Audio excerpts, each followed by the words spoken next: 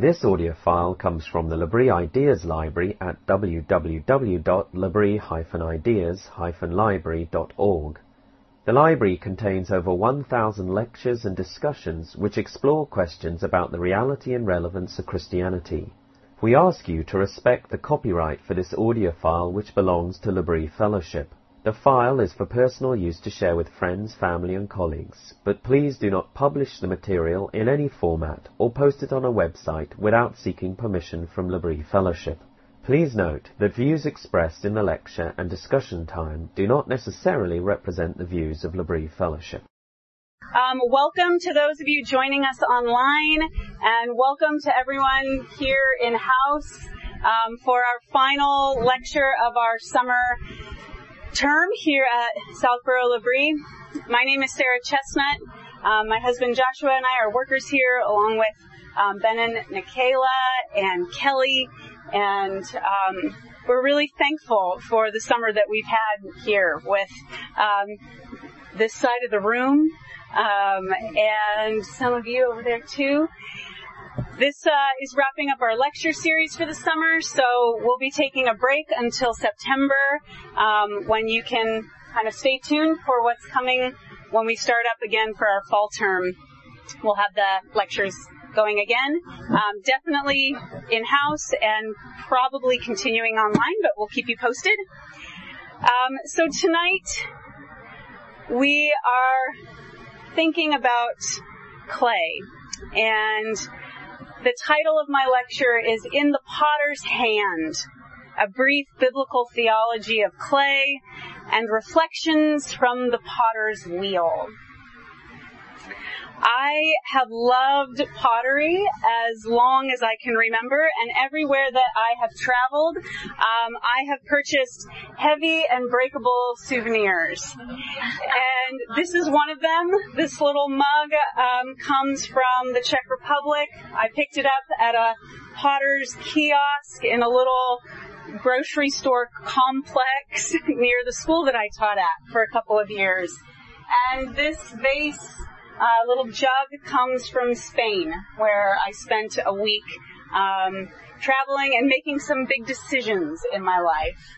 And I have this gorgeous teapot that was made by a potter in Vancouver and was a friend of ours when we lived there, and made many pieces of pottery that were given to us as wedding presents. Pottery tells a story. I think that's one of the reasons that I love it. This bowl was made by my Aunt Lisa, who turned to pottery during a very difficult season in life and found a lifeline in time at the wheel and making things of clay. And some of my favorite gifts that have been given to me include pottery. This little salt cave, as I call it, was made by farmhouse potters up in Vermont, and it was a gift from a very dear friend who bought herself a matching one and keeps it on her kitchen counter. We have spent many hours cooking together, and so this speaks to me every time I'm salting our food of my friend Mary. So one of the reasons I love pottery is that it's the art of an artifact. It speaks of a time and a place, and it helps me remember my own history. And a year and a half ago, I took my first wheel throwing class. It was a gift for my 40th birthday, something I've always wanted to try. And I am completely hooked on it, and I bring all of the enthusiasm of a true amateur to this topic tonight. I have experienced none of the toil that is involved in any and every art and craft. I haven't gotten there yet. I'm just completely in love with clay and the wheel and what I know so far of the process, which I am very aware is just a skimming of the surface at this point. But the creative process of making a pot on the wheel is just filled with images and metaphors for what it means to be human, for what God is like, and for what happens in prayer. And it's this image and metaphor of a master potter's hands on clay spinning on the potter's wheel that we will be considering together tonight. If you've ever watched a potter at work at a wheel, you know it is mesmerizing. And watching from the outside, it seems quite miraculous. This formless lump of clay, at first wobbly on the wheel, is drawn up and pushed down and is brought into this perfect spinning yet somehow still center, and then it's opened and it's lifted and it's shaped into a vessel, a bowl or a vase, a jar, a pot of endless shapes and sizes and variations. This is an image and a metaphor that is used by the Old Testament prophets Isaiah and Jeremiah, and it's an image and metaphor that is drawn on again by the Apostle Paul in Romans, where he quotes Isaiah. Job, too, uses the language of being clay. He pleads with God in his anguish. Your hands fashioned and made me, yet you want to destroy me utterly. Remember that you made me from clay, and you will return me to dust. And in Psalm 22, written by David and then prayed by Jesus on the cross, my strength is dried up like a potsherd, a broken clay fragment, and my tongue sticks to my jaws. You lay me in the dust of death.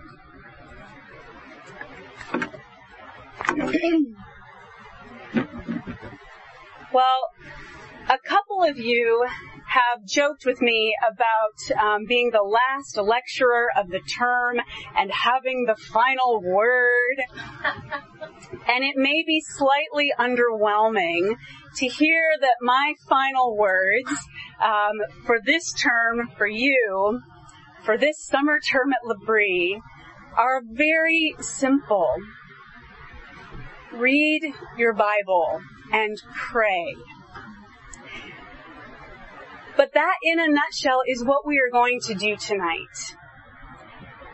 First, I want to better understand how Isaiah, Jeremiah, and Paul were using the potter and clay metaphor, and consider what this metaphor has to teach us about who God is and who we are. So we're doing a little biblical theology and a little biblical anthropology. That's the read your Bible part. And then second, I want to explore this image as a metaphor for prayer. Like Esther's Monday morning prayer meeting reflections, in which she talked about prayer as a seed that you plant. And she referenced George Herbert's wonderful poem, Prayer, that stacks up metaphor after metaphor for prayer, including prayer is the breath of man returning to his birth, God's breath in man returning to his birth, and engine against the Almighty, reversed thunder. Tonight I also want to think about prayer as clay centered in the potter's hand. And that's the prayer part that we'll get to.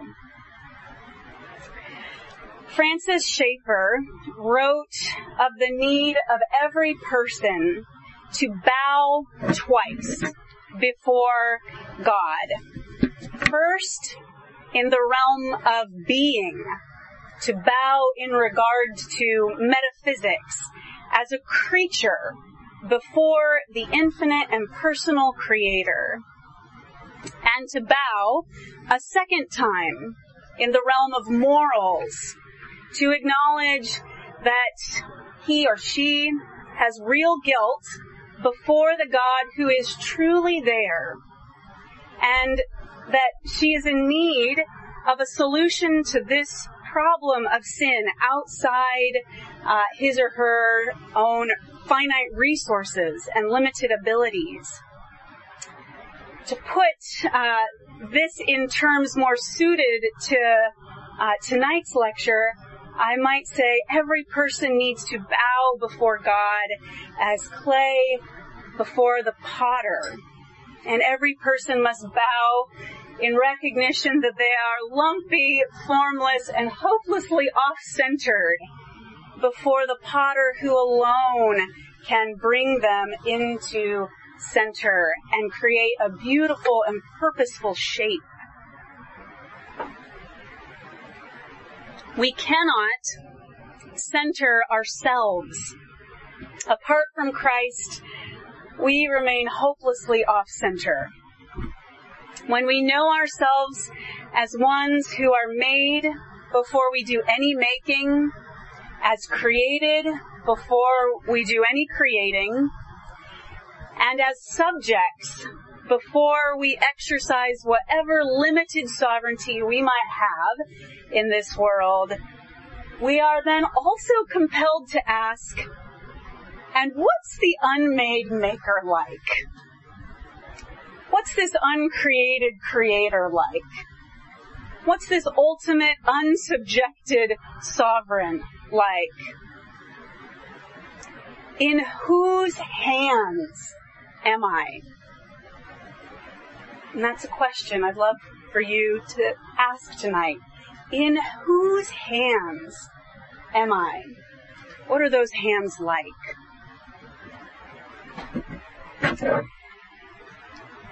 So, part the first, our biblical study and reflection. My title promises a brief biblical theology of clay, and indeed what I hope to give you tonight is really the 30,000-foot view of the use of this image and metaphor in the Bible, with references to its companion language of dust. As I've already noted, we'll focus on places where this image and metaphor is most fully developed, in Isaiah and Jeremiah and in Romans. I have alluded to this language of clay and dust in Job and in Psalm 22, and Paul also uses a clay metaphor, the treasure that we have in jars of clay in 2 Corinthians. I won't attend to that one specifically. And I do think a few preliminary remarks about the creation account in Genesis are merited. In Genesis 2, it is written that the Lord God formed the man of dust from the ground and breathed into his nostrils the breath of life, and the man became a living creature.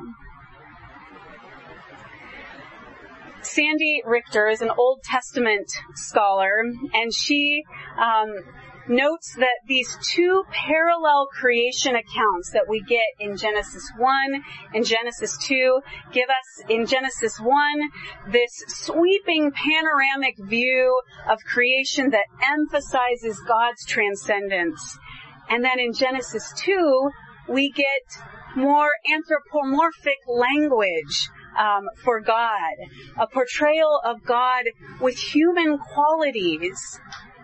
The first craftsman, then gardener, and then builder. God, the craftsman, the potter, we might say, making man from dust. In Genesis 1, we hear that God created humans in his image. And then in Genesis 2, God is imaged, making from dust or clay, gardening, building. The idea and the imagery of humans being formed from soil is not unique to the biblical account of creation. Other ancient Near Eastern creation myths also describe God's forming humans from clay. So too do Maori and Incan creation myths show a God forming humans from clay. Well, what is clay exactly? Wikipedia informed me that clay is a fine-grained soil with clay minerals, specifically hydrous aluminum phyllosilicates, which in my poetic rendering means watery metal rock. And in terms of the creation of humans, clay is important even in evolutionary biology's theories about human origins. Where there is clay, there are humans. Being human, it seems from every worldview, means having a profound and definitive connection with the earth, with clay, with dust. God's closing words of the curse that we read of in Genesis 3 that came of Adam and Eve's disobedience are, by the sweat of your face you shall eat bread till you return to the ground. For out of it you are taken. For you are dust, and to dust you will return.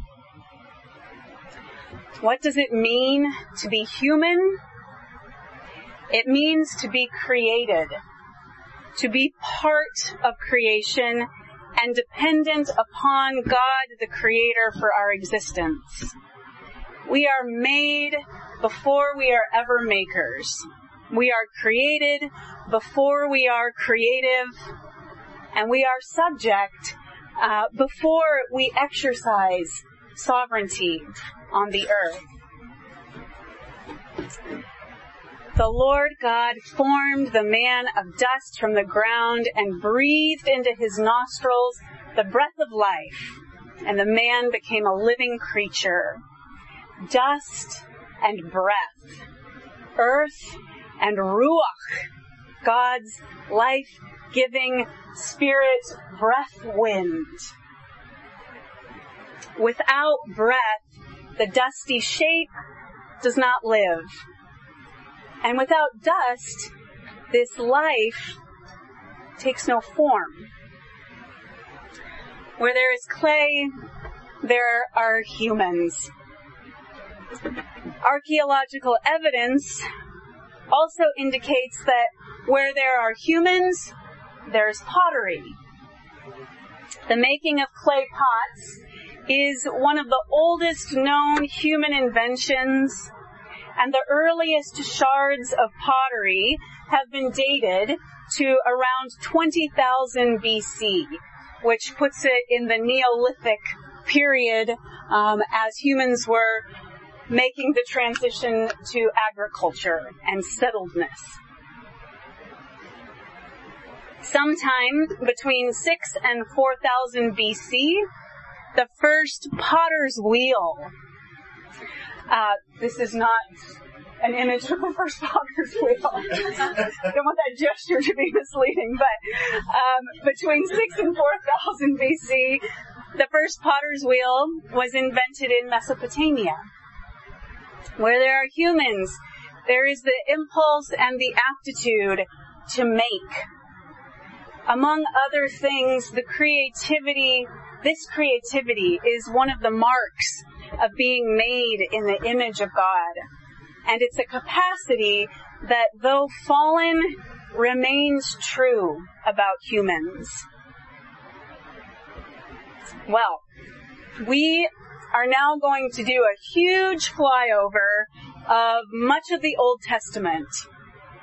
God's covenant with Noah, with Abraham, God's deliverance of the Hebrew people from slavery in Egypt, the giving of the law and the formation of Israel as a nation, the stories of David, the king after God's own heart, and we're going to land late in Israel's kingdom period, where God's people, with whom he has renewed his covenant again and again in spite of their failures and unfaithfulness, are in the grip of idolatry.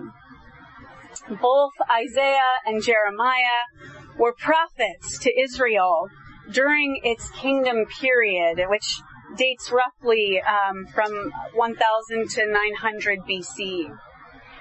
When following King David, a long succession of kings failed to lead the people in worshiping God alone. The kings failed to deal with idolatry and failed to be faithful to the covenant with God. God raised up prophets to be something like covenant watchdogs, who were to remind Israel of its calling to be God's servant and to be a blessing to the nations. Isaiah warned that Israel's rebellion and idolatry would be costly, and that God would use the great neighboring empires of Assyria and Babylon to bring judgment on Israel. Jeremiah was a priest in Jerusalem and lived during the final decades of the kingdom of Judah. He predicted the Babylonian exile and lived through the siege of Jerusalem and witnessed the exile himself, which you can read about in 2 Kings 24 and 25.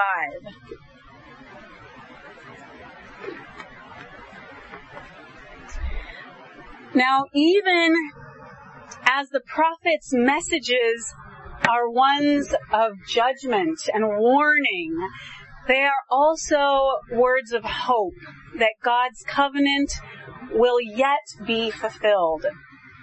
Indeed, one function of the prophet and the prophetic writings is to strip away all false hopes so that true hope can rise. Before we look at these two prophets' specific use of the potter and clay imagery and metaphor, I want to note that prophetic writings are filled with symbolic language, and the prophets drew their symbolism from the ordinary world. The Word of God was present in the simple events of everyday life. Imagery of vineyards, of plowing and planting, of using plumb lines and cornerstones, images of hewed out cisterns, shepherding and animal husbandry, images of childbearing, and images of desert-dwelling lions and wolves and leopards ready to attack are used, among others that you might think of. All of these metaphors are drawn from daily life in Palestine and its surrounding area, and these are images that the prophet's hearers would have readily connected with and been challenged by. Regarding our metaphor, John Stott notes, "The village potter at his wheel was a familiar figure in Palestine." Vineyards, plumb lines, shepherding, and the village potter are sadly not, at least as far as the potter goes, and vineyards maybe, these are not part of our daily life imagery and input. And the way a metaphor works is by having two unlike things in comparison that strike and spark against each other And that sheds light in both directions on these components of a metaphor. But if you don't know anything about one of those halves of a metaphor, where's the spark? And I think that's often our problem as we come across metaphors in Scripture and in the writings of the prophets. So, what I would like to do to just give us some imaginative input for the potter's wheel, and particularly the work of centering clay, because we'll come back to this later in the lecture. We're going to watch a very short video of a very upbeat and very contemporary potter teaching you how to center clay on the wheel.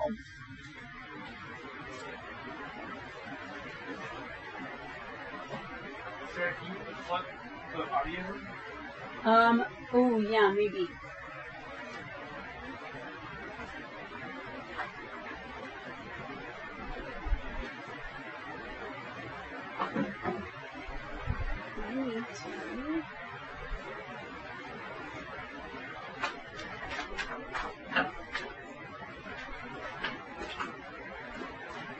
Joshua, how do I get to the, Just stop share second. I need to stop it again? Yeah. Okay. Go to your desktop. Yep. And go stop. And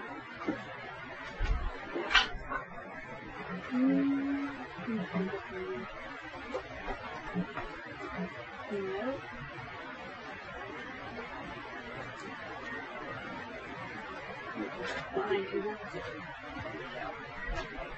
And then just range share. Yeah. Okay. Thank you. Sure.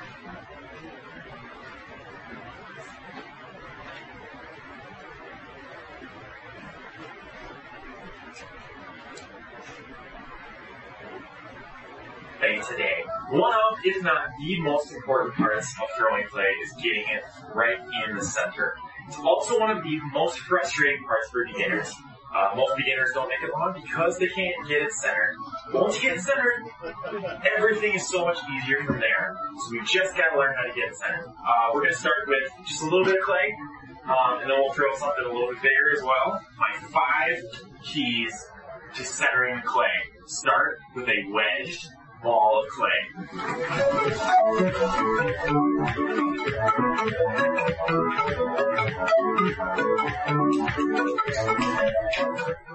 So we've wedged this. Second key, throw it down as close to the center as you can. So we have our lines right here, so we're going to throw it down right there. We can already see it's like very close to center. The third key, using your palm for the side over here, and using this side of your hand for the top. So I'm going to get it wet with my sponge. And I'm pushing from the side first to get it in the center, and I'm pushing from the top with this part of my hand right there. So I can already see it's pretty close to center right there. But say it gets off center. See how off center that is? The fourth key to getting it centered is to make the clay move with your hands, not letting your hands move with the clay. So what I mean by that is a lot of beginners, when they're trying to get the clay centered, their hands are just going like this, right? And that's because that's what the clay is doing. Well, if we can keep our hands in one position and make the clay move to our hands instead of making our hands move with the clay, that's how we get it centered. So you'll see, I'll come in, and I'll just lock this arm in. I just lock it, and then make that clay move to my hand. So I'll lock that in, and then I'll come from the top. And then we're centered. So that's how we go from being uncentered to centered very, very quickly. Oftentimes when I'm teaching young children, if they have an uncentered piece of clay, it's like this, they'll be going like this, and then I'll just take my hand and I'll just push and just lock that right there. And then all of a sudden they feel it going into center. The fifth step to centering clay is time on the wheel. You just gotta do it a lot. So say you can't get it, you try throwing a pot and it's just not good, move on, try it again. You just gotta do it a ton of times until it just becomes really comfortable. So we got a little bit bigger piece of clay that we're gonna throw in. I recommend starting with just like a little bit around 1 pound, because sometimes a bigger piece of clay can be hard for beginners. Thank you. Yep. You have to punch the camera back in because you lost body or visual. Okay. Just this one. With it. Okay. And nope.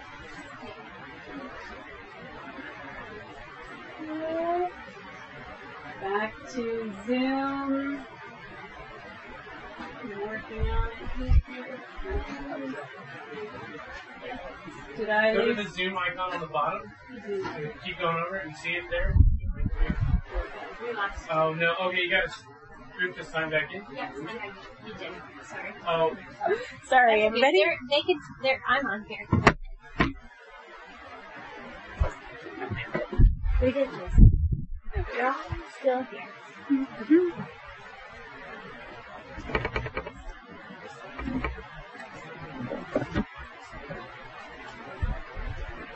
It'd be so much easier if I could have a potter's wheel right here in the library and just do this live demonstration.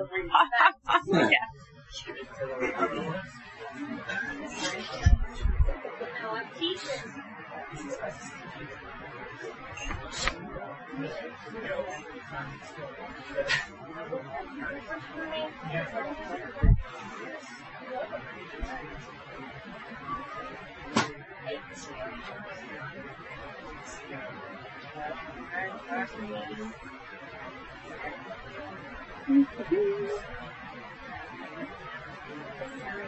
It's okay.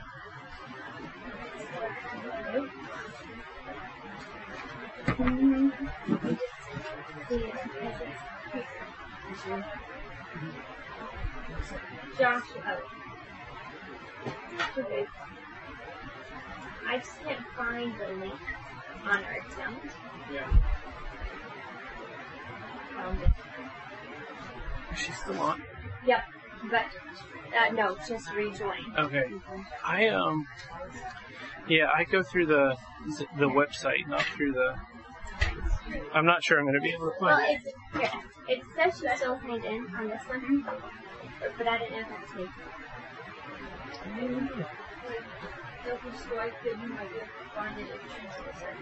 This?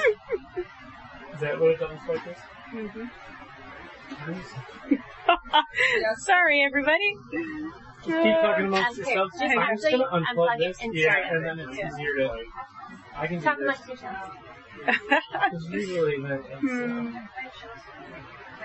Yeah, there it Yeah. is. Sorry, I can it's see it there. you know, it's like when And then just sure. But we It's didn't like- lose any pictures. Here. Sorry. It's okay. it's yeah. I thought it was great.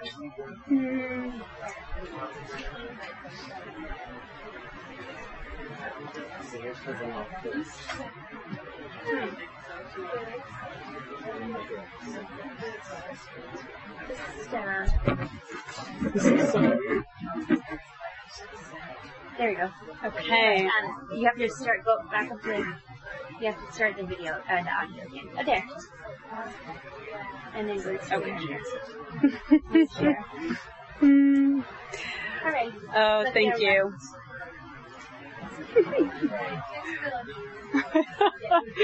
Oh, you're, We don't have the village potter as part of our daily, but we have like the village of tech support. Oh, no, that's not You just have to move this icon over here. Sarah, you might just have to. Now's your time to get brownies. Or where? Yep. Which one? Isaiah? I'll do it. Yep, I've got it. Right there. Yep. Okay. Thank you so much. Sorry to everyone here and to those afar. Hopefully you saw that video of the centering of clay. I want you to just tuck away for later what he said about working with kids and sometimes coming alongside them and just locking their hand in a little bit to help them. Just hold on to that for future reference as well. Okay, so now I want to take some time to read and to hear together these key passages in Isaiah and Jeremiah, and then Paul in Romans. I will make comments and observations after we hear these passages, and I've asked several people in the room to read so that we can mix up the voices. And so when I call out the passage and you know it's you, just stand and read it loudly for us so we can hear. Isaiah uses potter and clay imagery in a few places, and the first reference comes in chapter 29, which is a lament over besieged Jerusalem. The Lord confronts the so-called wisdom of the people, saying, "Ah, you who hide deep from the Lord your counsel, whose deeds are in the dark and who say, 'Who sees us? Who knows us?' You turn things upside down. Shall the potter be regarded as the clay, that the thing made should say of its maker, 'He did not make me'? Or the thing formed say of him who formed it, 'He has no understanding'?" Here, the potter and clay imagery that will be revisited a few more times throughout the book of Isaiah is introduced to confront the upside down way of thinking and living that is prevalent in Israel.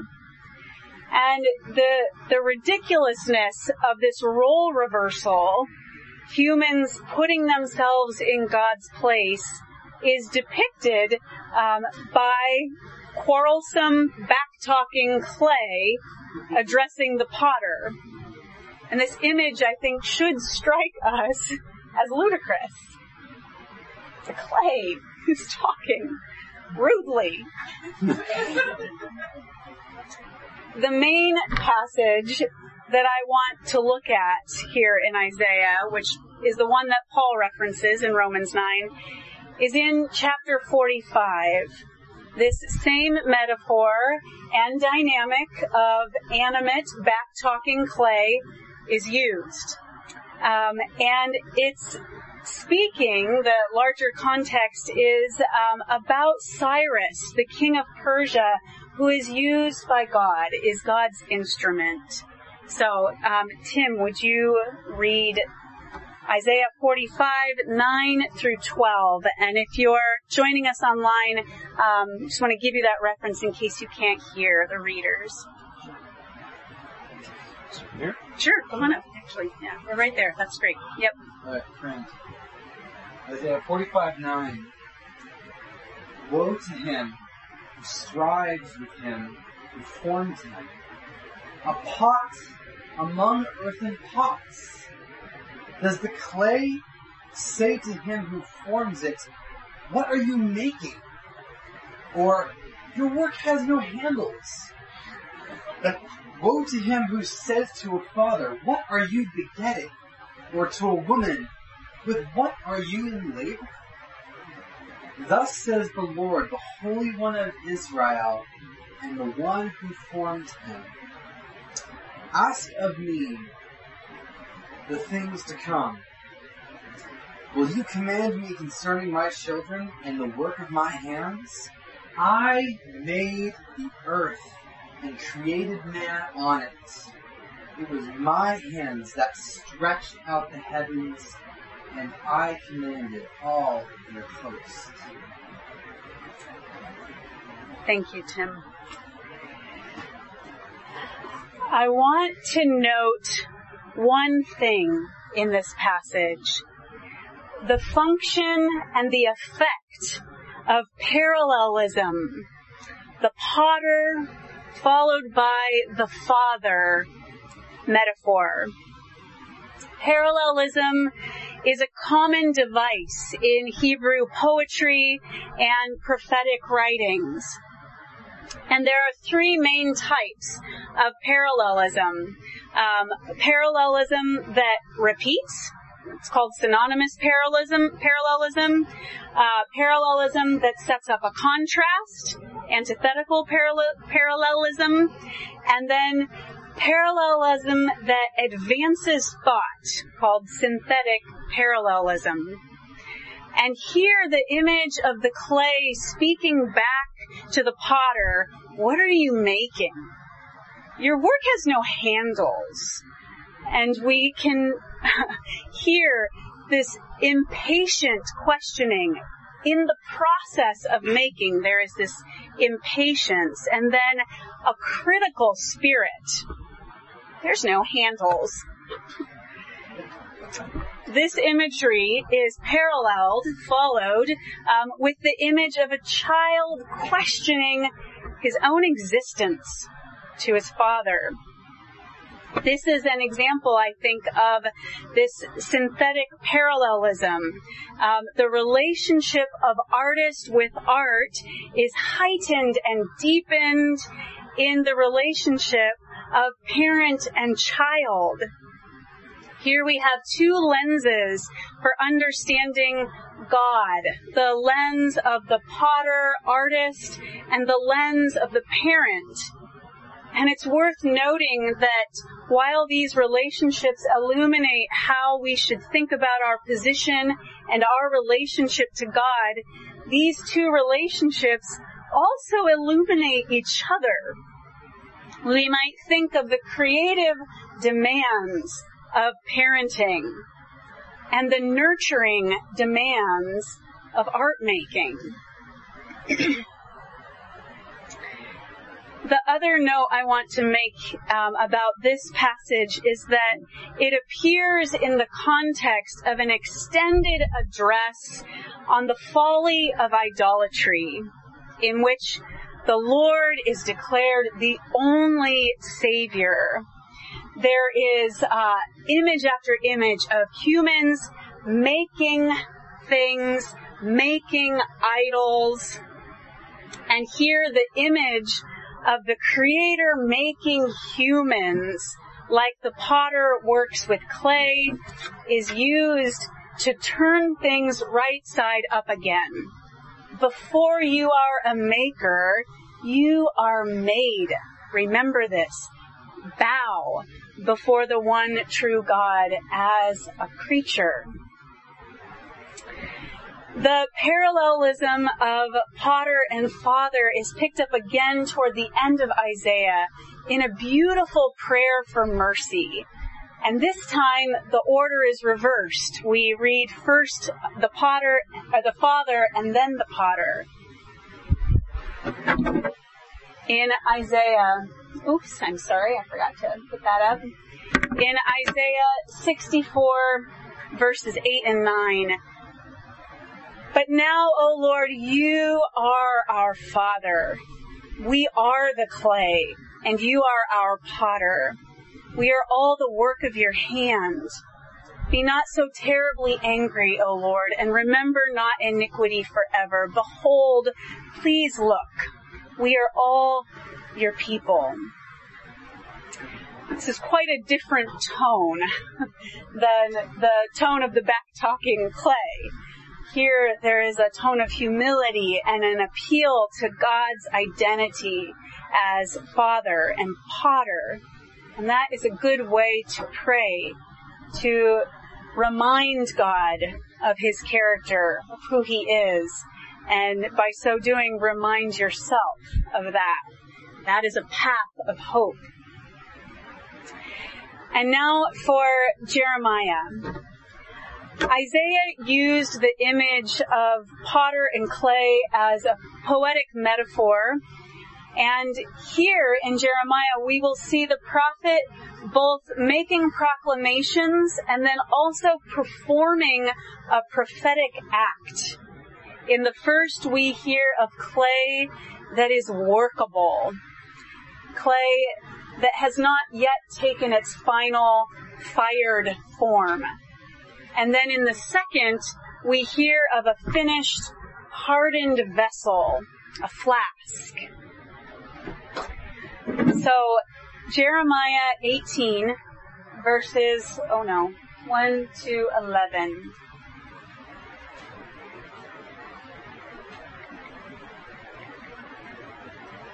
Don't know what I think.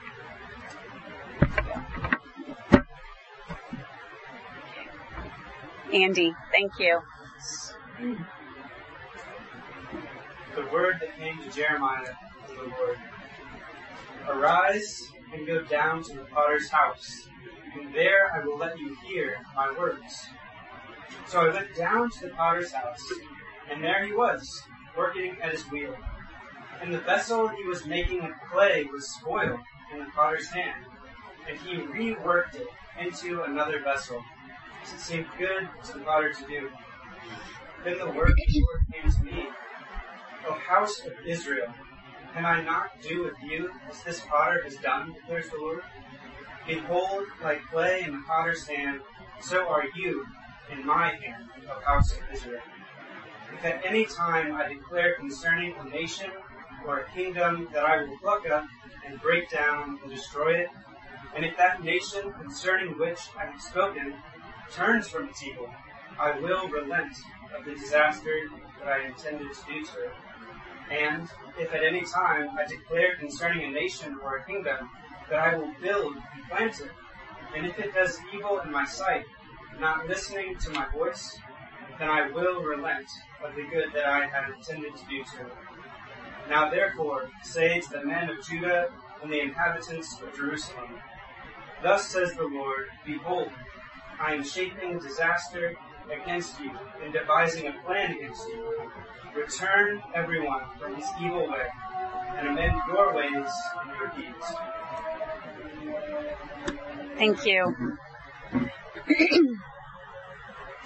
So again, here we have this image of a potter working a pot into one shape, and then something goes wrong, and the potter has to recenter the clay and create a new shape. And I think it shows an amazing responsiveness and flexibility and creativity on the part of the potter to do that. And that is what God is being depicted as, a potter that can be moving in one direction with this pot, and then, as it doesn't go as planned, to reshape it, recenter it. So that pliability of the clay, I think, is important to note, and then the way that the potter does something new again with it. And now, in contrast, in Jeremiah 19, we depart from the central image of the clay in the potter's hand on the wheel, and here we hear of a hardened vessel, and clay, when it is fired, becomes stone-like. And I'll just warn you, this is a slightly gory, not slightly, it's a gory passage. So, Esther. Jeremiah 19, 1 through 20. Thus says the Lord, Go, buy a potter's earthenware flask, and take some of the elders of the people and some of the elders of the priests, and go out to the valley of the son of Hinnom and the entry of the potsherd gate. and proclaim there the words that I tell you. You shall say, Hear the word of the Lord, O kings of Judah and inhabitants of Jerusalem. Thus says the Lord of hosts, the God of Israel. Behold, I am bringing such disaster upon this place that the ears of everyone who hears of it will tingle. Because the people have forsaken me and have profaned this place by making offerings in it to other gods, whom neither they nor their fathers nor the kings of Judah have known, and because they have filled this place with the blood of innocents, and have built the high places of Baal to burn their sons in the fire as burnt offerings to Baal, which I did not command or decree, nor did it come into my mind. Therefore, behold, days are coming, declares the Lord. This place shall no more be called Topheth, or the valley of the son of Hinnom, but the valley of slaughter. And in this place I will make void the plans of Judah and Jerusalem, and will cause their people to fall by the sword before their enemies, and by the hand of those who seek their life. I will give their dead bodies for food to the birds of the air and to the beasts of the earth. And I will make this city a horror, a thing to be hissed at. Everyone who passes by it will be horrified, and will hiss because of all the wounds. And I will make them eat the flesh of their sons and their daughters, and everyone shall eat the flesh of his neighbor in the siege and in the distress with which their enemies and those who seek their life afflict them. Then you shall break the flask in sight of the men who go with you, and shall say to them, Thus says the Lord of hosts, So will I break this people and this city, as one breaks a potter's vessel, so that it can never be mended.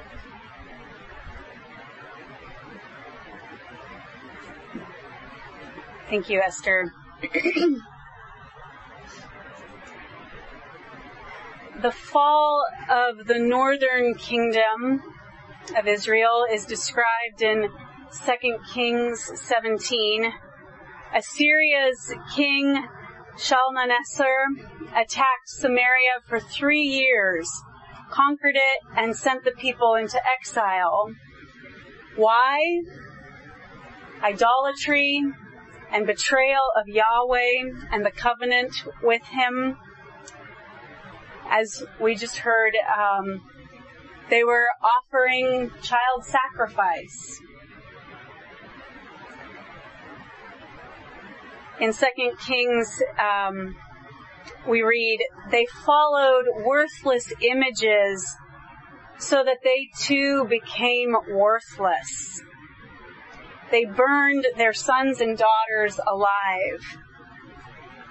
The destruction of the southern kingdom and Jerusalem and the Babylonian exile is described in 2 Kings 25.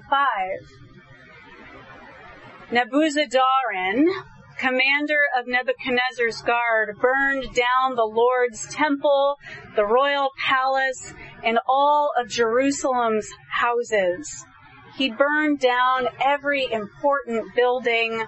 The whole Chaldean army under the commander of the guard tore down the walls surrounding Jerusalem. Indeed, Israel became a shattered flask. The contrast in these two passages is pointed.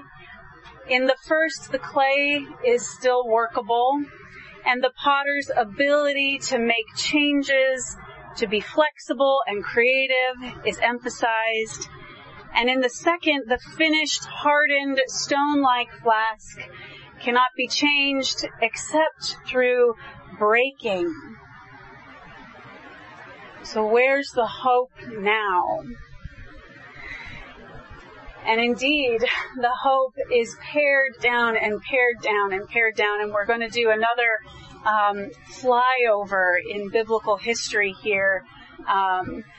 All of Israel's hope has been narrowed down and is building on this hope and anticipation for a Messiah. We're not going to read anything from the Gospels, but we are going to hear a lot of the Gospel from Paul as we turn to Romans 9.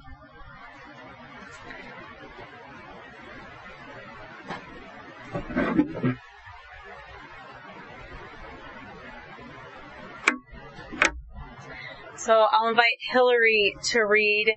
In Romans 9, Paul is lamenting Israel's rejection of Jesus as the Messiah and reaffirmation to be a true Israelite is not confirmed and conferred merely by birth.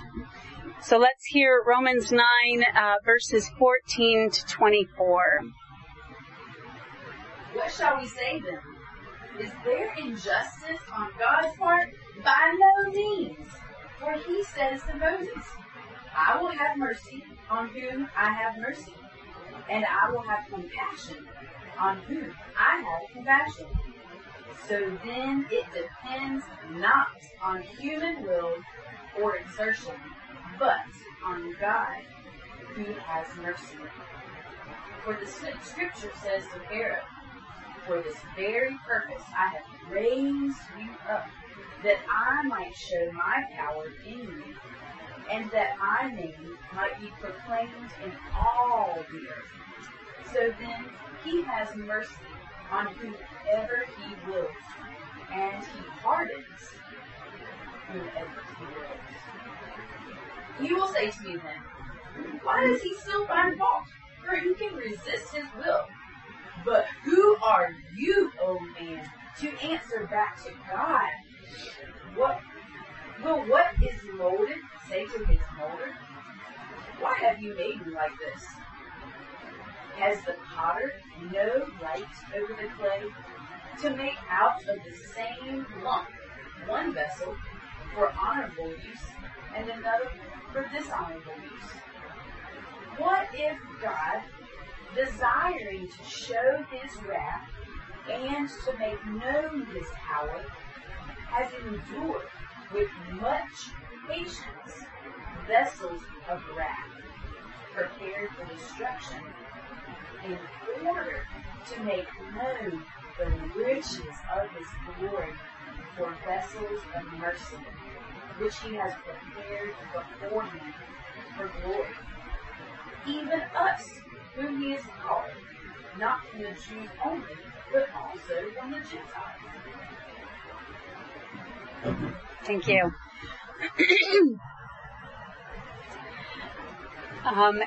Leading up to this passage in Romans 5 through 8, Paul is reveling in the work of Christ to set us free from death, to set us free from sin, to set us free from the law. And he seems nearly bursting with ecstatic awe by the end of chapter 8. In Romans 8:31 and 32, he says, so what are we going to say about these things? If God is for us, who is against us? He didn't spare his own son, but gave him up for us all. Who will bring a charge against God's elect people? It's God who acquits them. Who is going to convict them?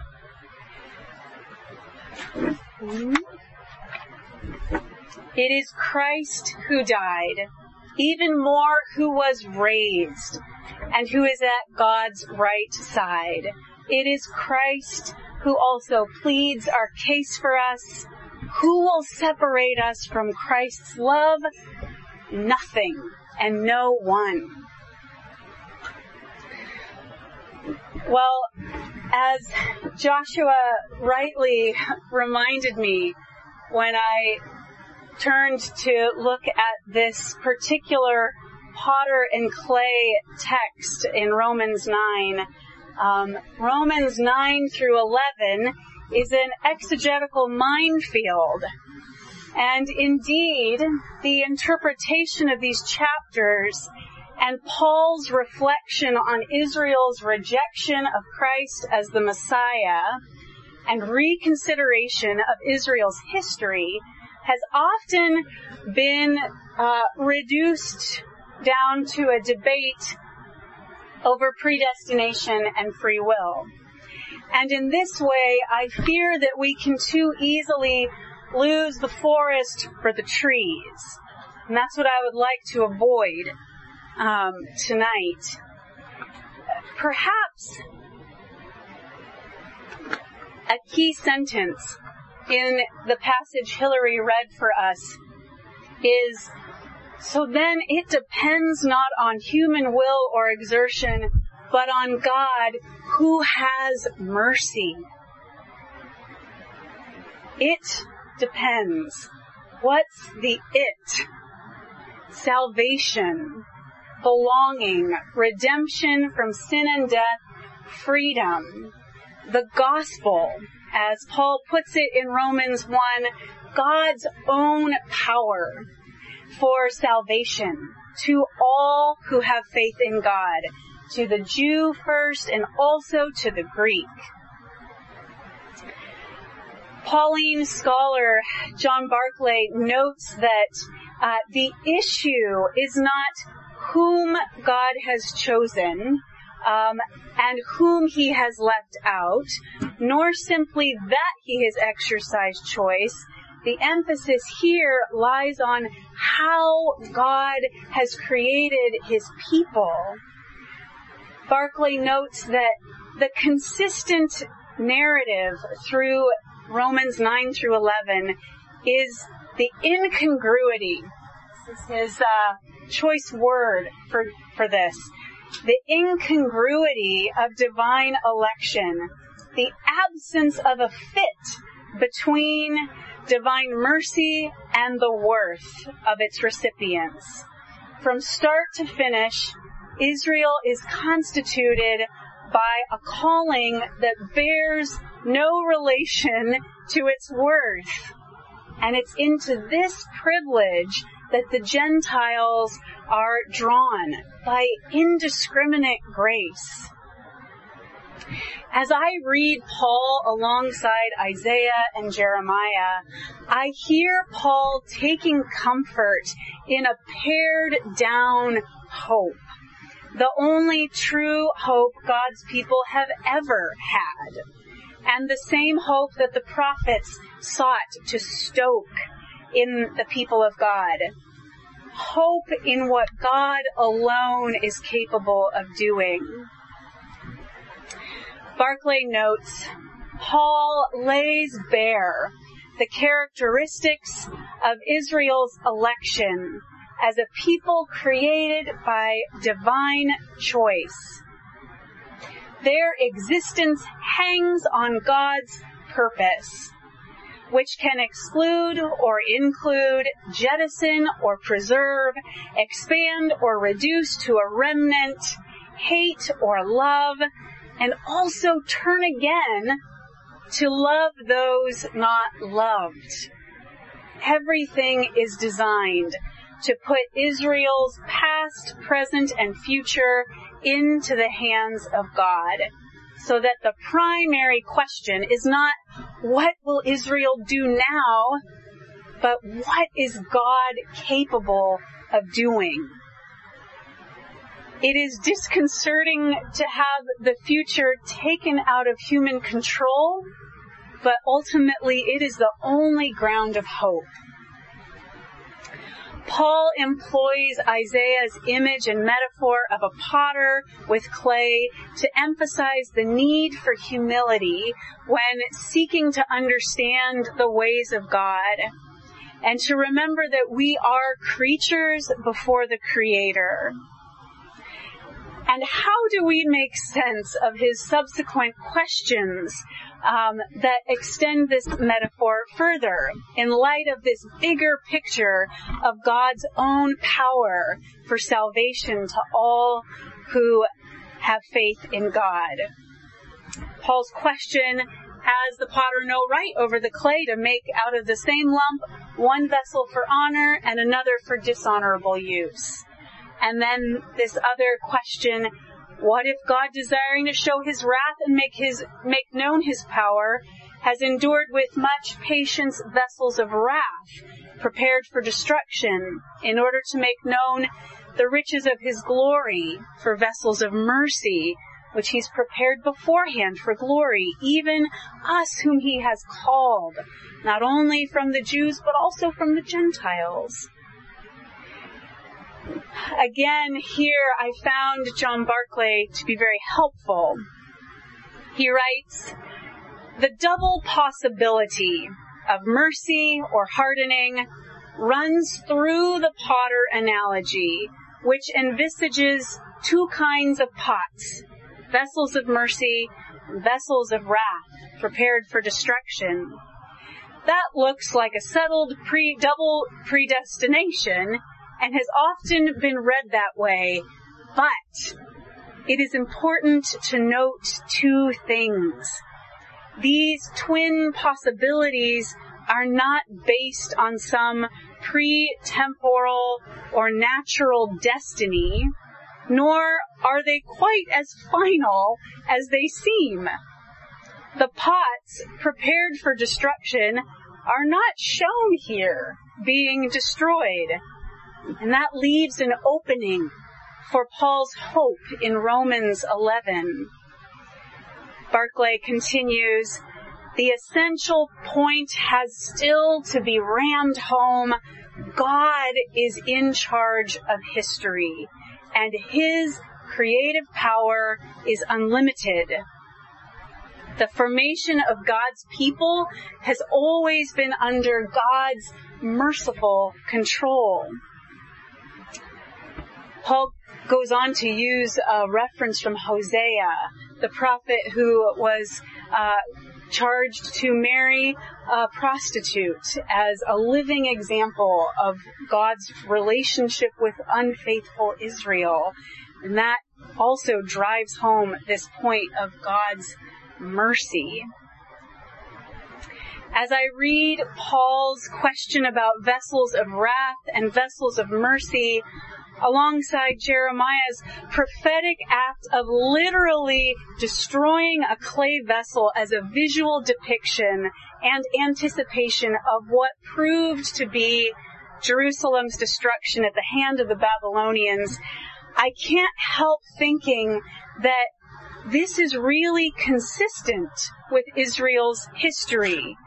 Israel itself has, at different times, been a vessel of wrath and a vessel of mercy.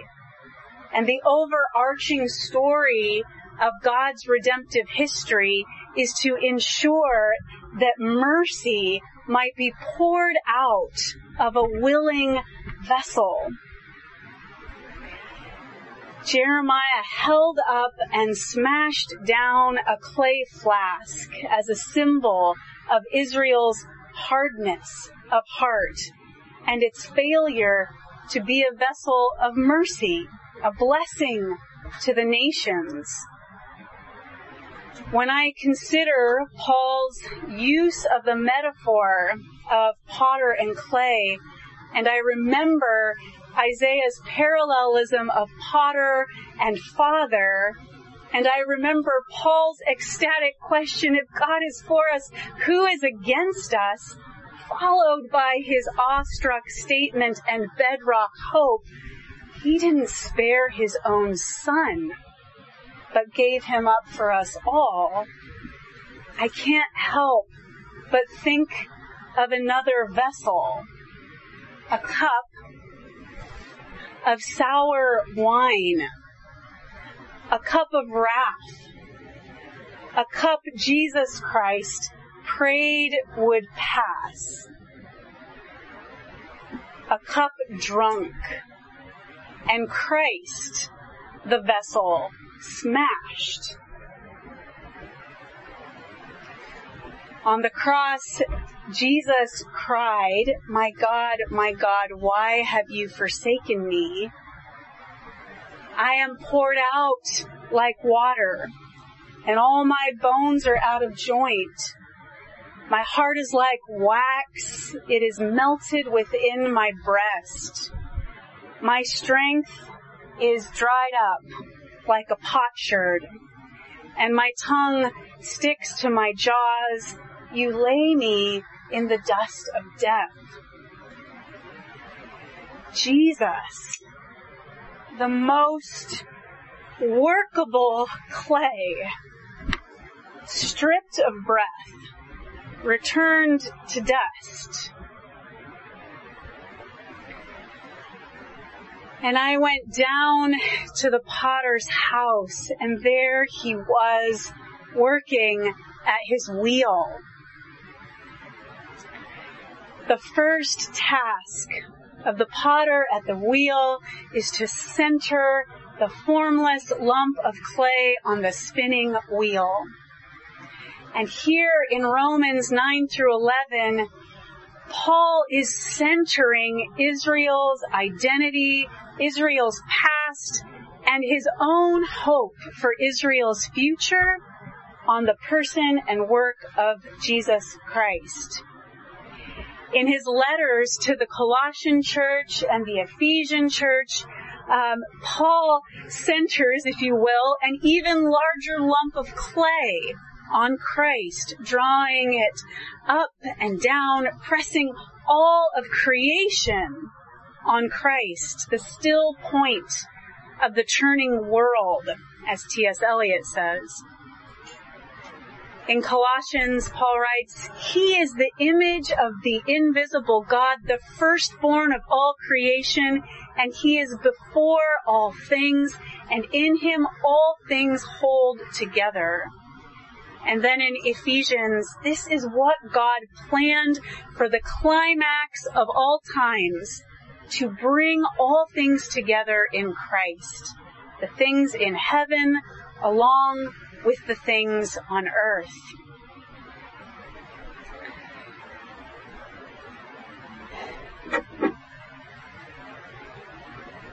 Forgot to make that change. So that's our 30,000 foot view of something of a biblical theology of clay. And we've been exploring this clay in the hands of a master potter metaphor in Scripture. And I want to end with a brief consideration of this metaphor as we think about prayer.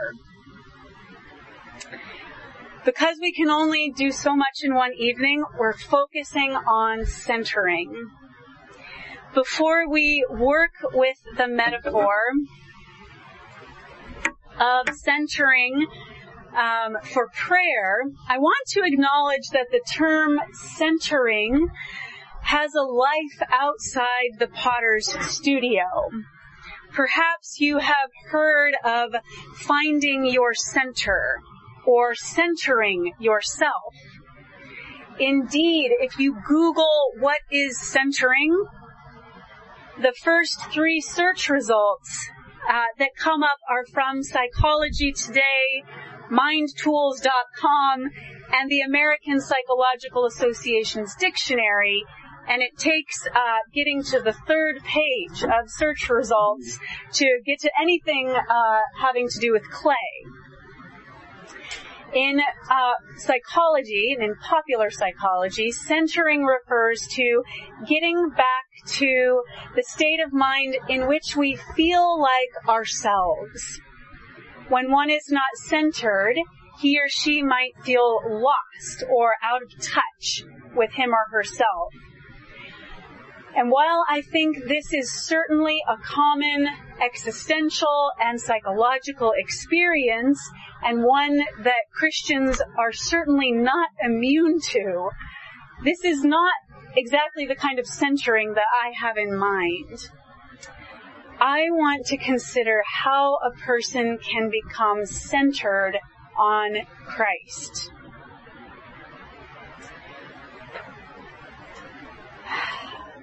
So, as the potter sits down at the wheel and begins centering clay. The potter looks with the eyes and feels with the fingers if there's a wobble to the clay. And if there's a wobble, you know you have not centered the clay yet. When there is no wobble, when it is centered, the clay can be easily opened, moved outward, evenly to the walls, and the walls can be lifted and worked into countless shapes. But if the clay isn't centered, then the potter will have a very difficult time shaping a pot. It will be imbalanced, wonky, as one of my teachers likes to say, prone to buckling and collapsing under its own off-centered weight as it spins. The taller it gets, and if it's not centered, centrifugal force? Centrifugal force. So I gotta get that down. So you remember seeing that in the video, how it looked, and when he off-centered the clay, and you could see that wobble. But then when it was centered, that was also clear. The potter and poet, M.C. Richards, in a little book from 1962 called Centering in Pottery, Poetry, and the Person, which feels like it was written for me 40, however long ago, 80 years ago. She writes of, she tells of another master potter at the wheel. And she says this: he was centering the clay, and then he was opening it and pulling up the walls of a cylinder. He was not looking at the clay. He had his ear to it. He was listening. It is breathing, he said. And then he filled it with air. Surprisingly biblical language for this description of what's happening in a craft. But of course, every pot is actually filled with air until it is filled with something else.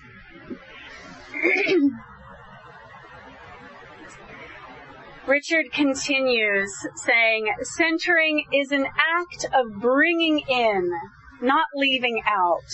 It's brought about not by force, but by coordinations.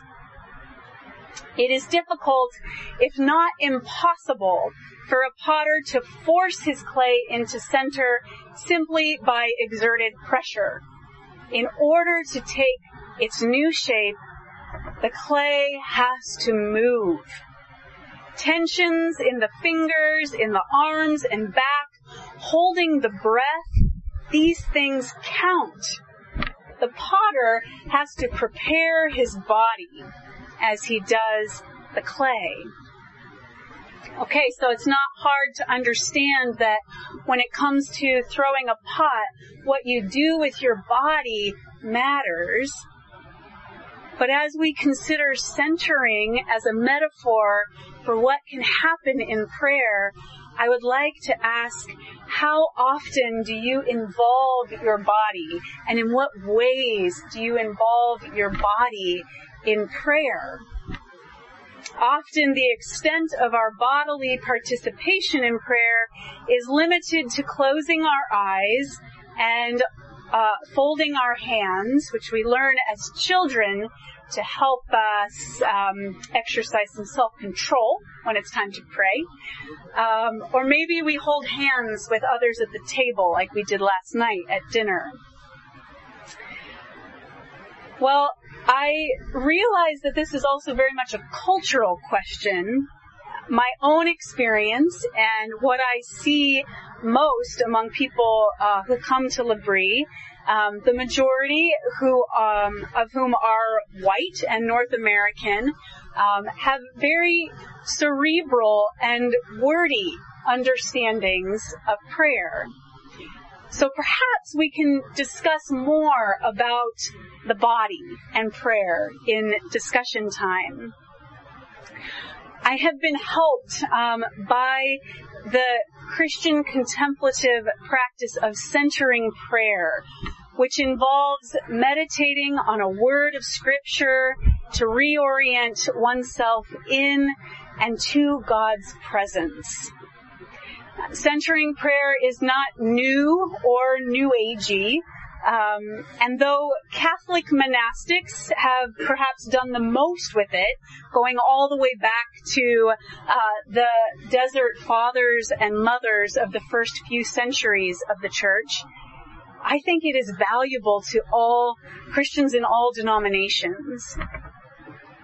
In the Spiritual Disciplines Handbook, Adele Calhoun defines centering prayer as a form of contemplative prayer where the prayer seeks to quiet scattered thoughts and desires in the still center of Christ's presence. She writes, "Centering prayer is distinctively different from practices of Eastern meditation that attempt to clear the mind of all thoughts. Centering prayer allows for the recognition of thoughts and gently releases them into the hands of God. I find the goal of the potter in centering clay to be helpful here. The goal is to bring all the clay in."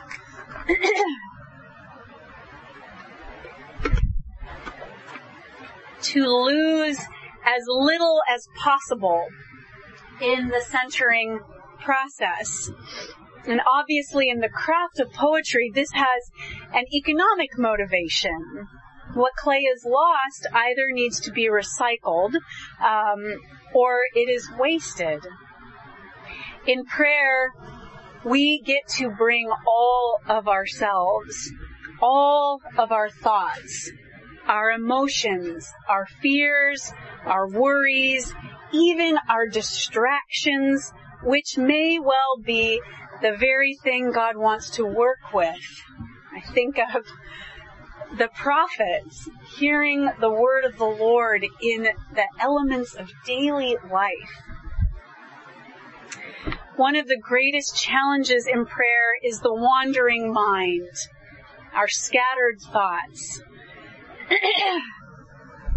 In a little book called Into the Silent Land, the author says, "The thinking mind that whirls about is constantly concerned with thoughts, concepts, and images, and we obviously need this dimension of mind to meet the demands of the day, to reflect, to think on, and enjoy life. But the thinking mind has a professional hazard. If it is not engaged in its primary task of reason, given half a chance, it fizzes and boils with obsessive thoughts and feelings.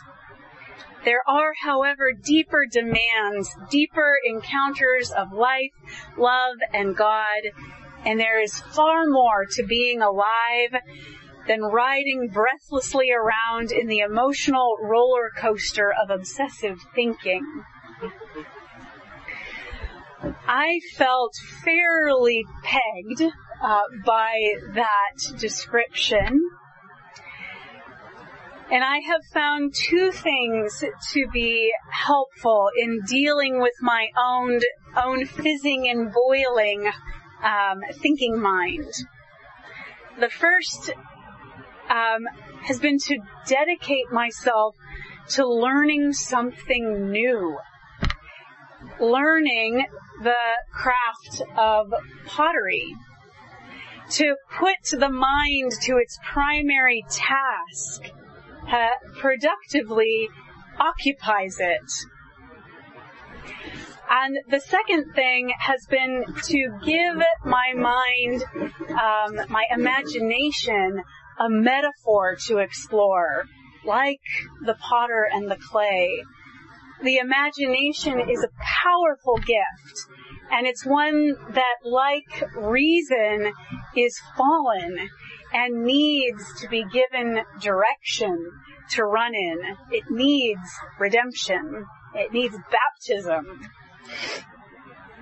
Left to its own devices, my imagination regularly runs the course of catastrophizing, spinning out anxiously, or reliving conversations and interactions that I wish I'd done differently, or maybe rehearsing speeches that I'll never give to people who don't want to hear them. I even find this happens when I'm trying to pray. So, consider these images of the potter with his hands on the clay for prayer. And I'll end with this. It's a little prayerful, imaginative engagement. So, feel free to close your eyes if you would like. You can close your eyes and hold your hands. Or you could do something different with your body too. Or even fix your gaze on one of these pots up here if you would like.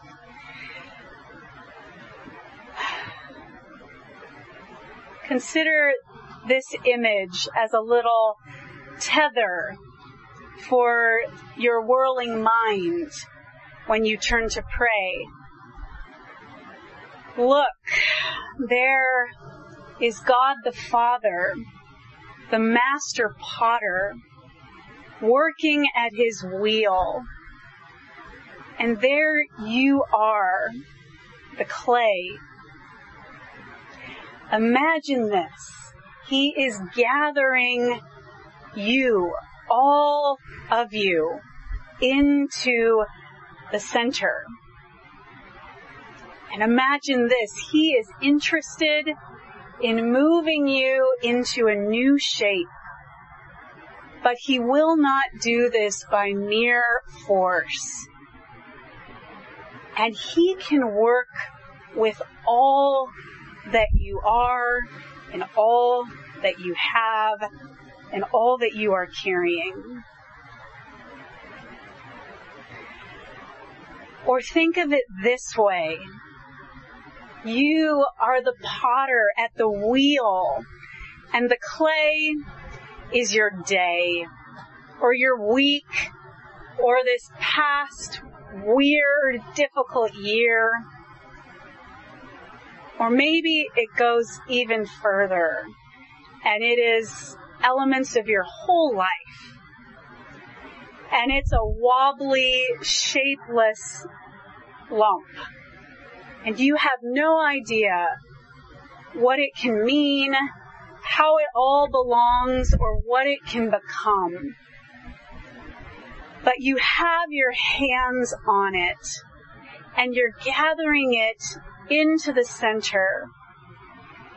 And imagine, like that upbeat pottery teacher we watched teach us how to center clay, imagine your father, master potter, comes alongside you, helps lock your wrist and your hands in place, holds you there as you hold this clay.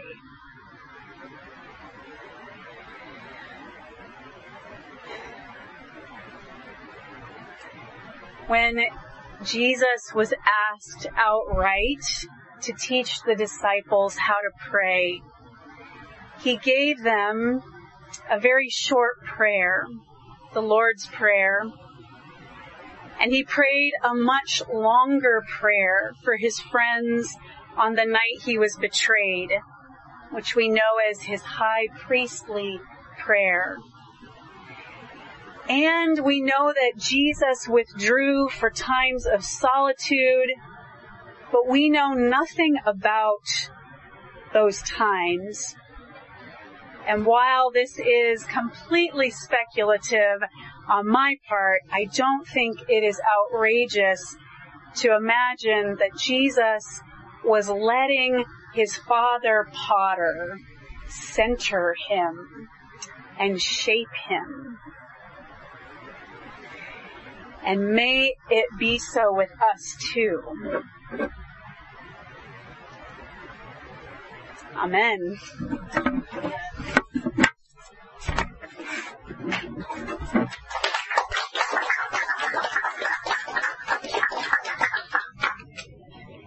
Thank you. You have really hung in there on a steamy night. And I know I went a bit long, so I'm very happy to stick around and talk about things that this sparks for you, questions that you have, observations you'd like to make or add to the reflections tonight. And you are also very free to go up to bed if you live here for now, or off to your homes. And feel free to, push back too. We're happy to hear other takes on these passages, or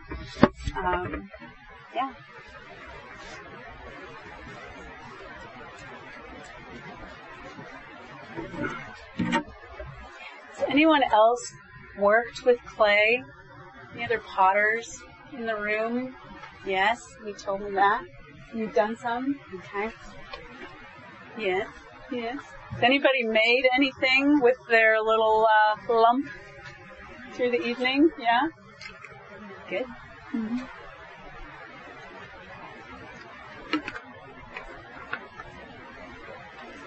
Sarah, this is a general question. You talked about Val twice, what Schaefer said. Yeah. In the realm of being. I'm curious what you think that would look like. And also you used the phrase metaphysical vowing thing. Yeah, can you find what you think metaphysical means? And then also look at the best like metaphysical vow. Yeah. Let's go back to this, and other current or former L'Abri workers can weigh in on this as well, of course. This comes from, I believe, Schaeffer's book, The God Who Is There, and we've often referenced it here as, I think it's a depiction of what happens as someone becomes a Christian. Like, we have to realize before anything, God is God and we are not. So we bow, prostrate ourselves before the one who is God, is the Creator. That's that first bowing. We realize we're a creature. That's a starting point. And then that's the metaphysical, sort of the metaphysics is broadly defined as that which goes beyond what we can see. Am I right on that? Philosophy people? And then the realm of morals is, we have to deal with the fact that we have real guilt before God, who is perfect and is a judge, and we have a debt that is owed. And we don't possess the resources to pay that debt off on our own. So the solution to that problem has to come outside of us. So that, I think, is, a reflection of the need to receive as gift the gift of salvation, the sacrifice, of Christ. Yes, Lenny. It seems to me that having heard this so long ago, that the paper, it's even the first one has become even more significant because this whole idea that we make ourselves, create our own identity, the whole idea is that we are independent creatures. We're not separate. We don't belong. We have to acknowledge that first. And then we are single creatures. Devils creatures. It's just gross crazy. Yeah, thank you. Yes, Ben. I just think they're also connected. It's our lack of willingness to acknowledge our dependence, and our it is actually one of the moral things we need to bow for. It's the hubris, that somehow we're self-made and autonomous, and that's a failure to bow in the first sense, but it also makes it necessary for us to bow in the second sense too, because it's completely incorrect about that. The image, just to follow the image more, it's a little bit like this idea of being self-made. It's a little bit like the pot shaping itself on the wheel. It's not going to do it. You can't. You need something outside of itself, exerting pressure on it. It has no capacity. I think that's one of the reasons I have loved this image, and I find it helpful in both senses. And as an image for formation, like personal formation in Christ, be like, I need the hands of God, firm and steady, and He can take a whole lot of speed and weight, He can center a whole lot of clay, but I need that boundary. And a good pressure to then be shaped.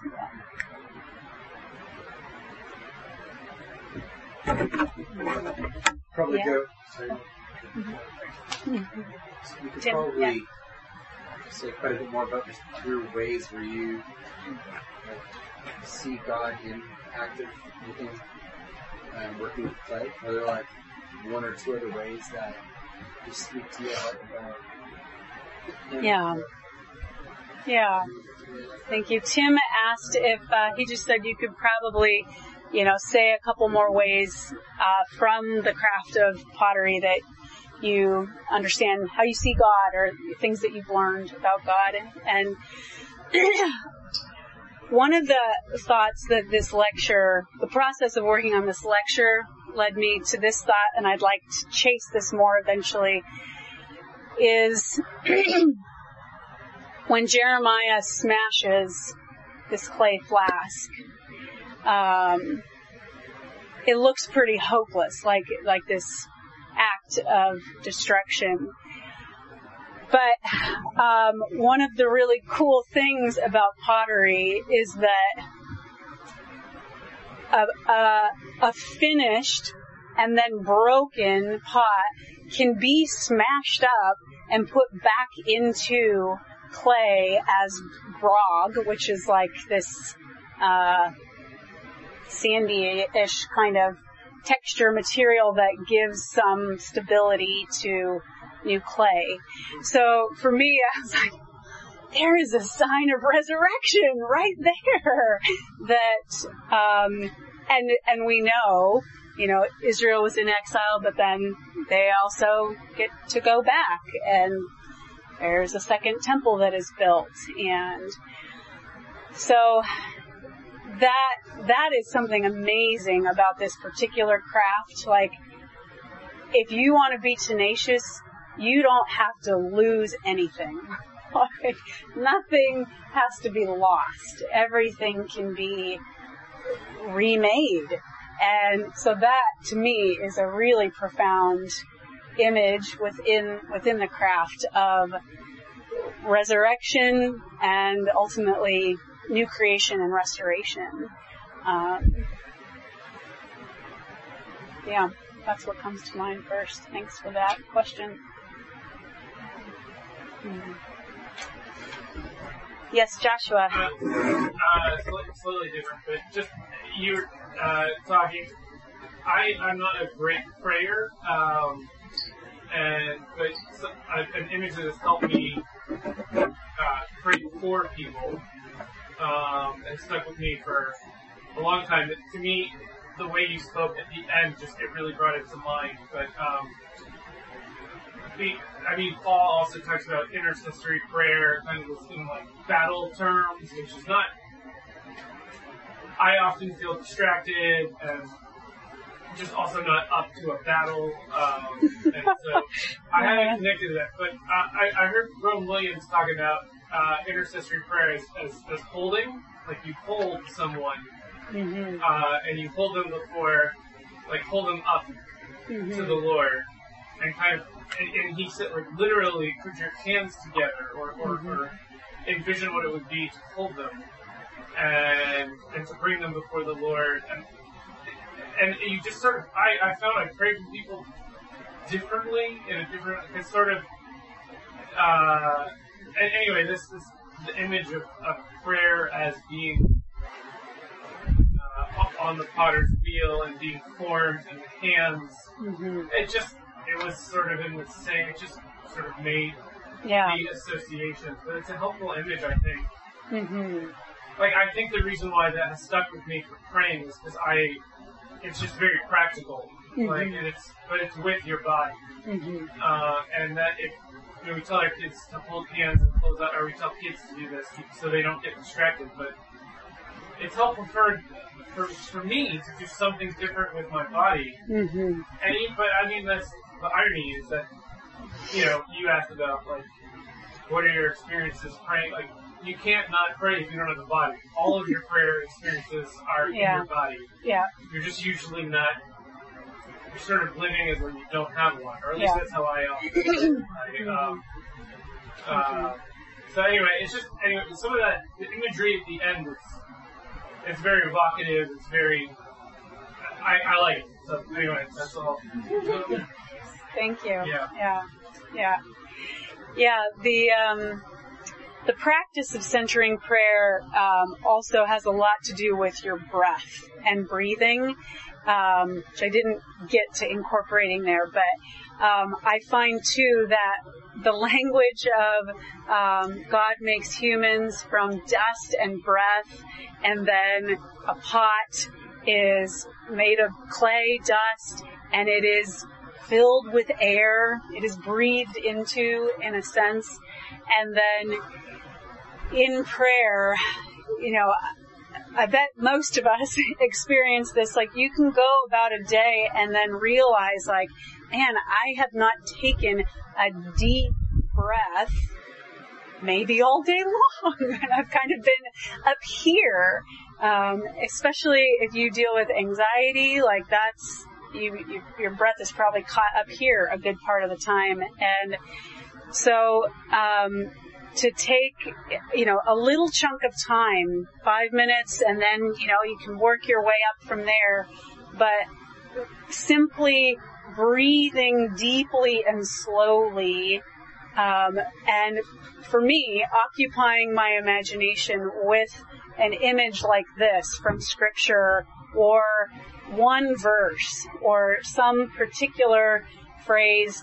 The tradition, the monastic tradition turns to the prayer that the blind man cries out, Jesus, Son of David, have mercy on me, a sinner, and to pray that with the breath, with your breath, and then some of us could probably speak about the way that deep breathing actually helps to calibrate your stress systems in your body. So, there's like a ton of really helpful physical benefits to that.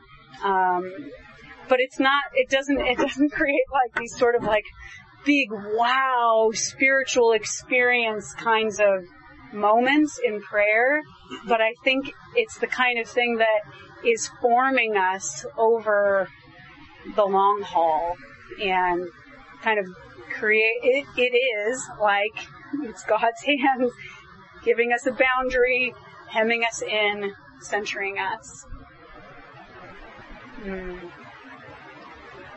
Andy. Thank you for this.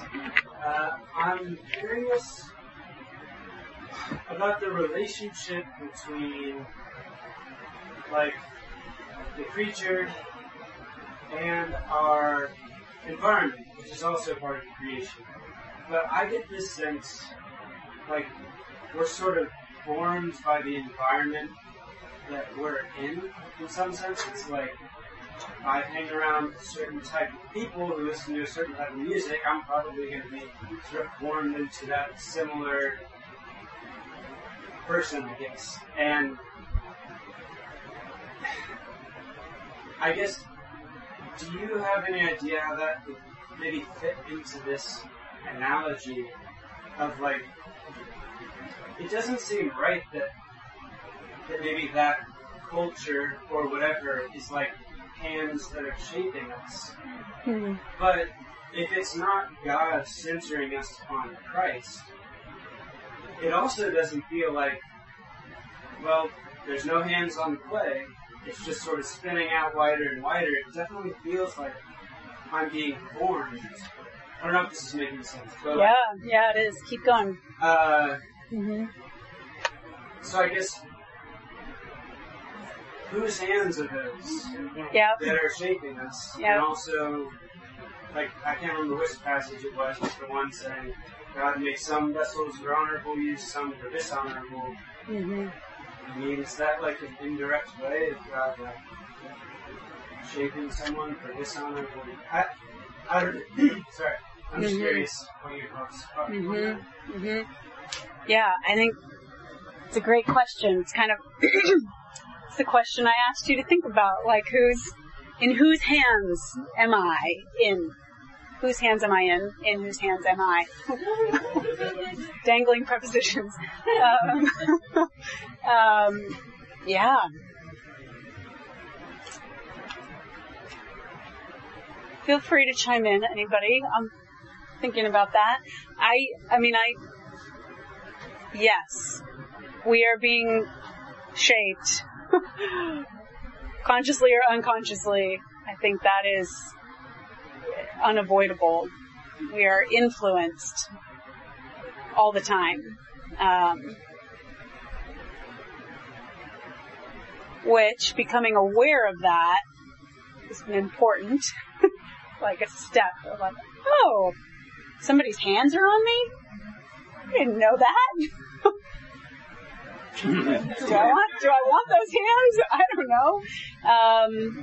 So maybe, to kind of like tease that metaphor out, that's probably a really good question for reflection. You're like, all right, the potter's wheel is in what space? And who's teaching this class? Like, what's going on here? Because if I am clay, I am malleable, and I am being shaped. So, yeah, Michaela. Even the language of Twitter, I follow them. I follow them on Twitter. I follow them on social media. I'm like, we're followers. Yeah. We're followers. That means they are needy. If we're followers, for following them on Twitter, they are needy for somewhere. And so even that language that is just like part of the connect them. Oh, I follow them on Twitter. I follow them on social media. Like, where are we going when we are following them? But it is an interesting, there's a similarity there in shape movement. We are being shaped by the people we are following. And in so many ways that I don't think we've realized. In the way of social media in the last, 20 years, the effects that sort of shaped them. And I think just even how it's just kind of, I say I follow them. 20 years ago, we heard somebody say, "Oh, I follow them." Like, that's cult-like. It's really bizarre that that's just now assumed that we follow people. That's an interesting example. Yeah, Tim. So, to agree with that, maybe that's just a call to be discerning in that case. So yes, I'm being informed by the things that are around me. It's not necessarily, here are the people, here's my environment, and here's God. Because he's pretty clear that he forms us through the people that he puts in our lives. He can form us through our circumstances. And it's more looking at what effect do I see these things having? Does that line up with the person I believe I'm called to become? And then I can make discerning choices from there. Yeah. Even turning that upside down to use some of the language, because we do have some creative lives as we have been created to create. What is in our hands? I'm just thinking about that, and what do we have kind of the power to form? And even getting to our lunch discussion today of just kind of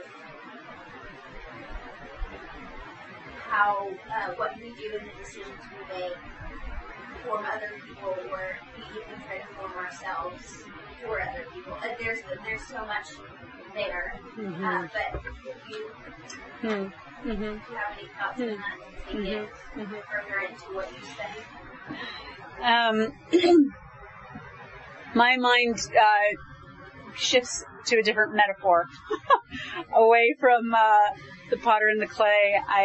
I shared with some of you at our arts night that I've been thinking about this astronomical phenomenon called the Hill sphere, which is this gravitational field of influence that a planet has, or the sun has, and insofar as other bodies are orbiting well within the Hill sphere of a larger body, they orbit well, and they aren't easily knocked off course. But to me, what some of this rings of, I guess, are these different interconnected relationships where, okay, there are things orbiting me, and I'm orbiting, and then together we are orbiting the sun, hopefully. But the way in which,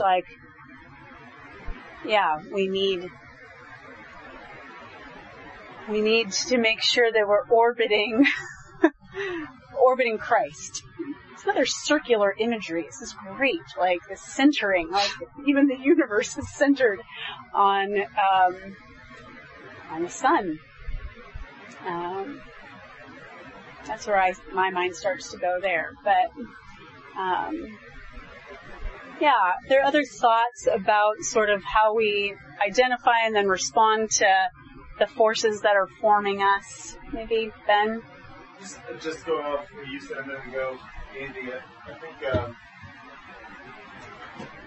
talking about the metaphor, but it's so rich. It's not so much. You go pretty far with the metaphor before it breaks down. Yeah. But centering, I've never worked on a project before, but by what you just said, centering really needs to be one mind at work, two hands belonging to the same person. You can't. I can't be centering with my right hand and someone else coming in with their left hand and expect it to work. It has to be a very intentional act of one person. I just think of the way in which, when we have no interest in being formed or shaped by the Lord, we're being formed and shaped by so many different influences all at once, and we're not very good at telling necessarily that we're off center. The role of self-deception and all. It's like someone standing back looking at the wheel can tell. It's like it's all oblong. But do we always know when we're oblong? No. Not until we collapse. or the clay goes flying across the river. Yeah. So I think that's we are being formed, and I think you're describing the feeling of being formed. There's all these influences in people and groups and communities that are shaping who we are. It doesn't necessarily mean that is automatically centered. And just the idea of what it's kind of one person has to be at the wheel. For it to be centered. Yeah. Diana. Well, I've seen videos before of very skillful potters. And the image in my mind right now is the basic centering. But seeing a potter do something, that doesn't look like a pot. Whatever they do is it looks misshapen. And then later on, it becomes a more subtle curve. A more subtle shape. Because even though it looks misshapen, it was intentional. And I really hear what you're saying. That raises a fear in me, because we all have so many things that are influencing us. We have media, we have our own circles that can be closed off, and there's the fear that rises in me with what is influencing me. How can I control that so that I'm shaped the right way? And there's that we can shape our own lives in a sense, but I think that it comes down to that centering that we were talking about, not the absence of influence, but the presence of centering in on Christ.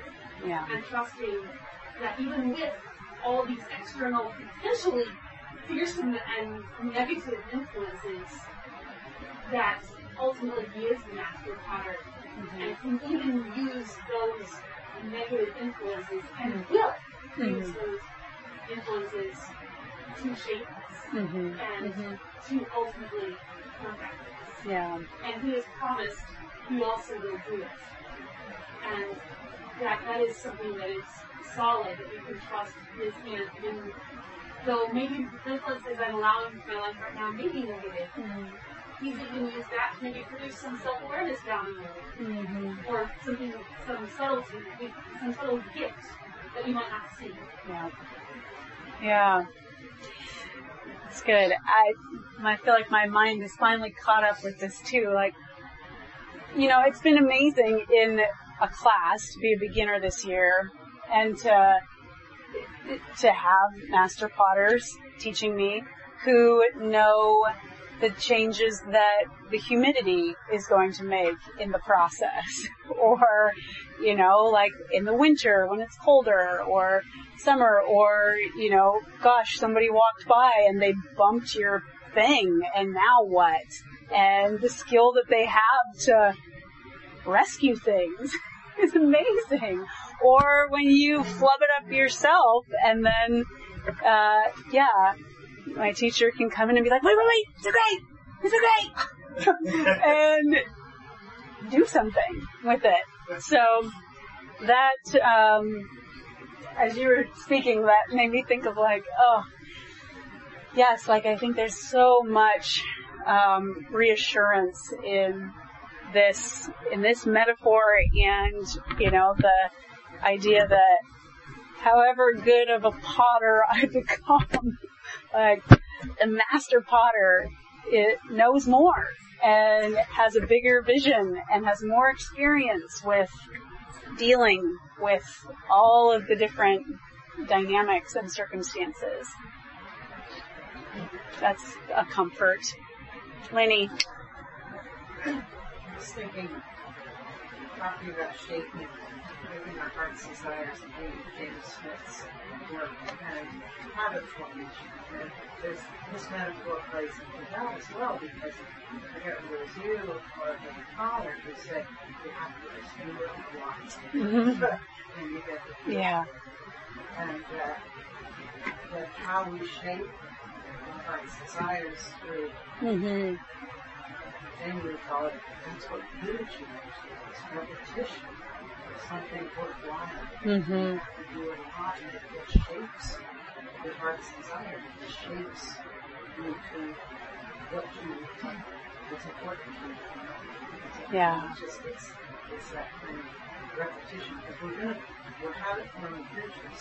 If we just leave it to our habits to be formed by random, by what we were talking about. We see what we do, whoever's out there, the school, whatever. If we intentionally work on habit formation, it's kind of like this continuing to get the feel for centering. Yeah. Yeah. I mean, I've heard stories of, potters who go to work at some big pottery studio and they have to throw 500 mugs before there's a keeper. And this repetition. And the book that I quoted from, this little book called Centering, the potter who wrote it said, it took me 7 years to be able to reliably center any piece of clay given to me. 7 years doing this. Hit and miss, and now I know I can do this with confidence. And she said one of the things that she had to work through was her propensity to fall in love with a mistake.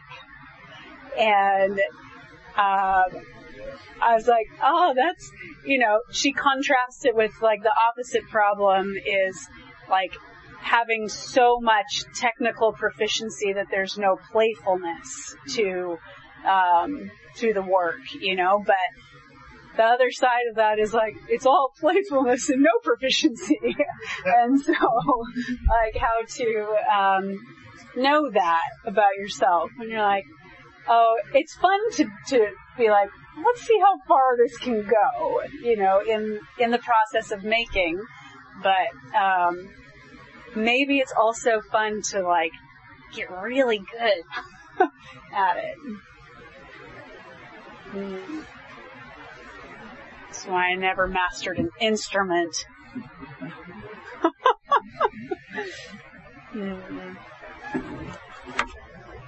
Examples of the necessity of murdering your darlings. The quote, this idea of murdering your darlings in whatever art. Yeah. Whether you're writing, whether you're trying to compose music, whether you're really attached to something and your teacher comes along and says, actually, that's just not good. You should just crush it and start over again. Yeah. Or be it's good, but it just doesn't fit. It doesn't fit. Yeah. Keep that for something else. Yeah. Cool. Any final thoughts rumbling around out there? Thank you. Thank you very much. Thank you.